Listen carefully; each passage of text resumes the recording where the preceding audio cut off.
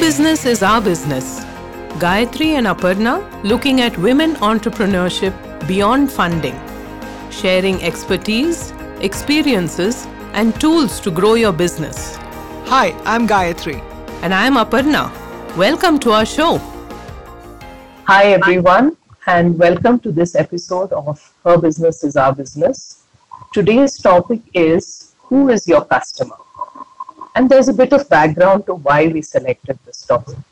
For the past 9 months or so, Gayatri and I have been working on a project where we mentor women entrepreneurs. And it's an interesting mix of entrepreneurs of varying business sizes, industries, locations, and so on. And everything is being done virtually. And the mentors are extremely diverse too. One of the key activities we ask them to work on is creating a business plan for themselves. Now, the business plan requires them to first identify who they are as a business and who their customer is. And it turns out that this aspect of identifying who the customer is one of the most difficult parts of the exercise for the entrepreneur. Even entrepreneurs who have been in business for 3 or 4 years. And we found only a very small percentage of entrepreneurs were actually able to identify, who their customers were. Yeah, I think often we find a very wide range of businesses here, but the problem seems to be universal, which is that customer profiling is not as definite as we would like. So here is an example, okay? There were 2 business plans being reviewed, both relating to educational offerings for school children. So one identified her customer as the parents of 7-year-olds. The other identified the customer as children between 4 to 8 years. Do you see any difference here? And if there is a difference, how will it impact the decisions that the entrepreneur has to take? So let's see, what does the term customer mean? Is it the one who uses the product? In this story, it will be the kids. Or the one who pays for it? In the story, the parent. We have a lot of confusing terms, customer, buyer, influencer now because of Instagram and all of that. And there are common terminologies that is used in various resource sites. So we thought we'll just take a few minutes and nail it down. So when we get to serious business of identifying the customer or profiling the customer, we are very clear who we are talking about. Typical terms: buyer, influencer, user, and then of course the reference. Yeah, so let's start with buyer. And the buyer is actually the customer. It is the person who buys the product for use by themselves or family or friends, whatever. It could be buying clothes, personal care items, books, stationery. Ultimately, that final decision of what to buy is often decided by the buyer as they are making that purchase. Yeah. So the buyer is the customer. The second terminology that is used is the user. Now, the buyer and the user, as we mentioned, need not always be the same, right? The user is the person who uses the product. So, for example, in a house, soaps that are bought may be bought by one person in the house, but then that person knows who uses what, and the users knows what they like, so they don't actually go out and buy the product. So it could be, for example, also televisions, toys, household products, whatever it is. So there is a distinct difference between who the customer is and who the user or the consumer is. Third is who are influencers. And this, as Gayatri mentioned, has started off becoming a more popular aspect, especially with the coming of social media and Instagram, Facebook, and so on, right? So influencers are, on what basis do you decide, based on whose influence do you decide to buy a particular product or go for a particular service? It could be friends, it could be family, it could be neighbors, it could be social media influencers as well, right? So, someone says, hey, that's a very nice bag, where did you get it? So you could go to that particular shop and buy it there. And if you like that person and if you like their style, the likelihood that you're going to go to that shop and buy that bag is then that much higher. So that person is an influencer for you, right? I remember at one point, children became very big influencers, and not just for small products, but for really expensive products like electronics and cars, and even purchasing of a house. You would find in advertisements, the children were the focus, because advertisers found that kids were actually key influencers in purchase of even very expensive products. Yeah, so another category which does have an important place in the buying decision is the reference. The reference can be an expert like your doctor who says, please join a gym. So there you are signing up for a gym service. Dietitians who decide, okay, this is something that you have to follow. You need to eat more protein, and then you're looking for protein powder. The school teacher who refers your child to extracurricular activities to support, or a coach who says, please use this kind of equipment. So those are some of the references, direct, whom you know. There can also be indirect references like the expert on a TV show, let's say a gardening show, and who says that please use this potting soil, or you have to use potting soil. So that itself triggers certain behavior, buyer behavior. And then the reference may be somebody who just writes an article, and here you're reading and you're saying, oh, I think I should have used this kind of fertilizer for my plants, my roses would go better. So that is something that the reference is out there in the market. As an entrepreneur, think through for yourself, how would you put, say, let's say the buyer, the user, the influencers, the reference for your own product and or service. Okay, now let's move to what would a good customer definition look like. This particular show is only about customers, and we will look at the others in later shows. But now it's very critical to know who is the person paying for your product. Don't you think so? Because finally your life and your business depends upon that person. So how do you define that? What should it look like? What should a good definition look like? Yeah, the customer profiling is defined as a description of the customer, which means what the demographic they belong to, which means age, education, if it is pertinent or important, geography, where do they live, psychographic characteristics, which means what kind of behavior do they exhibit? Are they comfortable online? Are they people who make impulse purchases? These are some of the psychographic characteristics. And then buying patterns. How often? How much money will they spend? If you're a restaurant, you need to know how often would they eat out, and what is the average spend? So those are some of the questions that you would ask if you were a restaurant. So, okay, I know now, what I need to do and what a customer actually means. But why is it important for me to know this? Why should I have such a clear idea of who my customer is, and how does it really help my business? Isn't it something that's just done right at the beginning when I'm setting up shop? Why is it something I need to know? So there are a couple of ways that your customer profile can actually directly impact your business actions and priorities. Mm-hmm. Now imagine you're a company selling, healthy, ready-to-eat food. Yes. You've decided to set up this company. Mm-hmm. Now, what happens if your customer profile is, let's say, you decide that it is women professionals in Bangalore, right?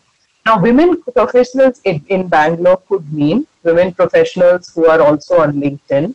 It could mean women who are working, who have kids who are going to kindergarten. It could be parents of mothers of teenagers. It could be, people having their own practice or going to corporates. There is further subdivision that is possible. Now, if I at a high level decide that I'm going to sell my products to women professionals of Bangalore, then by that definition, I need to gear up to the needs of women professionals all over Bangalore. And am I ready to do that? Right? Which means I need to potentially offer delivery of my product in some way or the other across Bangalore. I need to account for distances, for the heat in which the product will be moving across the city. There will be very different tastes. Yeah, Bangalore is a very cosmopolitan city. So different parts of Bangalore will have different tastes. So I need to cater to a wider range. And women professionals can be from mid-20s to, 60 years old. So that might be too wide a definition for it to actually make sense. So given what I am able to offer, I can decide how much I want to stretch myself. So I might finally decide that, okay, I will focus on working women of South Bangalore, which means I have defined a geographic boundary, age maybe 45 plus to, 60 years or so, and who have a need to control lifestyle issues like weight gain, diabetes, cholesterol, etc. Once I have this frame in mind, then I know exactly whom I am targeting and what then my product needs to deliver. So it gives it much sharper focus, right? The next thing is, how do you reach out to the customer to actually get them to buy, right? So here again, the profile of the customer becomes very important. If my profile is women professionals, they may be comfortable buying online, yeah, but older women or older customers may prefer more face-to-face interaction. So do I ensure that my product is kept in a store, or is it available online? Can they call and order? How is it that I'm going to be available to them when they want to buy the product? Similarly for advertising as well, how will they get to know who I am, that I actually exist, right? And this is like a millet health drink. They advertise during and after Kannada news on one particular channel at 9 p.m. So that news is from 9 to 10. During that news is when they advertise. And it's an extremely smart thing to do, because their target profile is, definitely watching that channel and that news, because that person is extremely popular. So they've figured out who it is that they want to reach out to.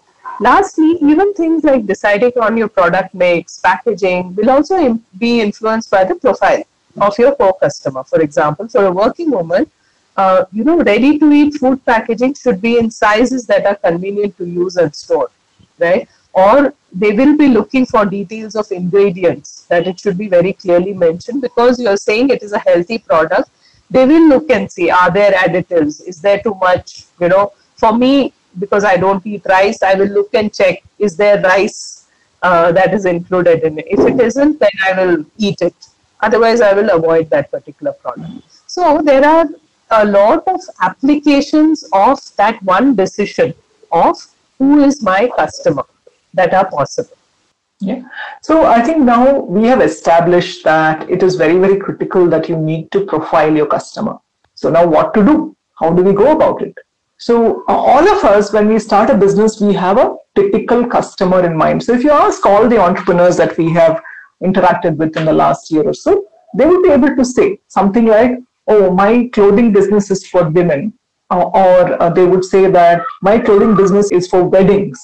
Yeah. So things like that. So they would be able to say that, but that's just the beginning. So you have to start with the profile in mind and then write down what is the problem or need that your product or service is trying to solve. So it could be that, you're selling clothes which are professional, which means going to office. So it has a certain look and convenience aspect to it, low maintenance perhaps. And then look at it, who will benefit from the most? Again, you're saying professional women. They will benefit from the most because, they're traveling, going to office. Weekends, you don't want to be spending in doing your laundry or going to the dry cleaners. So that is one. Then you describe them to the best detail possible. So this is where I think the homework starts.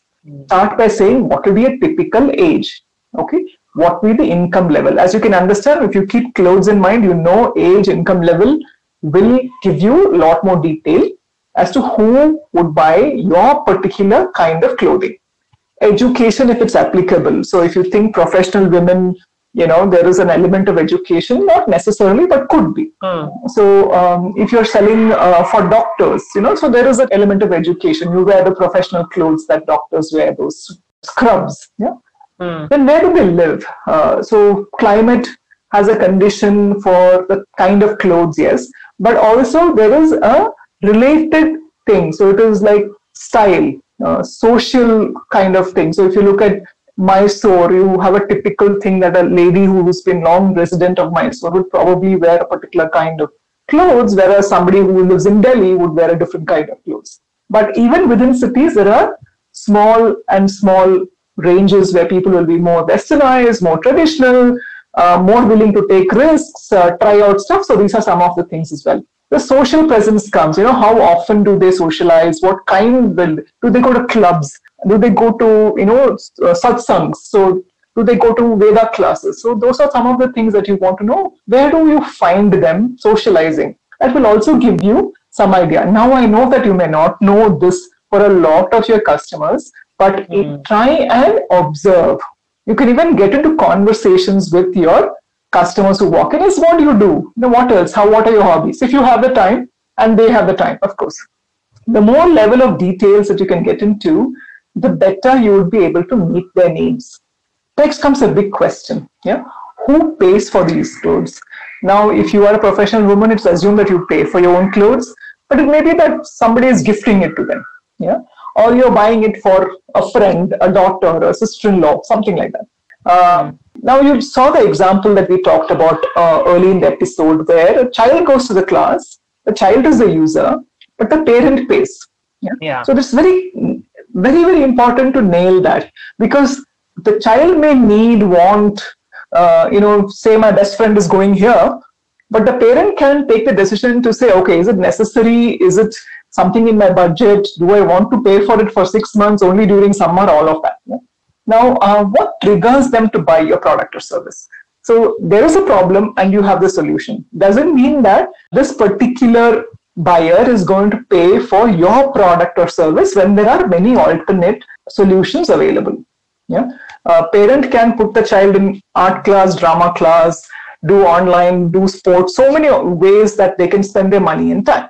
What makes them come to you? Then when they do come, how much will they buy? Which means that do they sign up for classes for a year? Do they sign up, I'll try for 2 weeks, only for summer, some of those things. Yeah. How often? So in this story, if they have 2 children, will they buy for both? Or will they buy this year and next year? Yeah, their potential. So these are some of the things that you want to write. And you need to write. It is not just sit and imagine or think about it. You need to write. Now, last and very important point is, if you have made any assumptions, note them down here. So one of the assumptions in our example could be that siblings go to the same kind of activity, especially when they are small. It's easy for the parent to drop them off and pick them up. Very possible.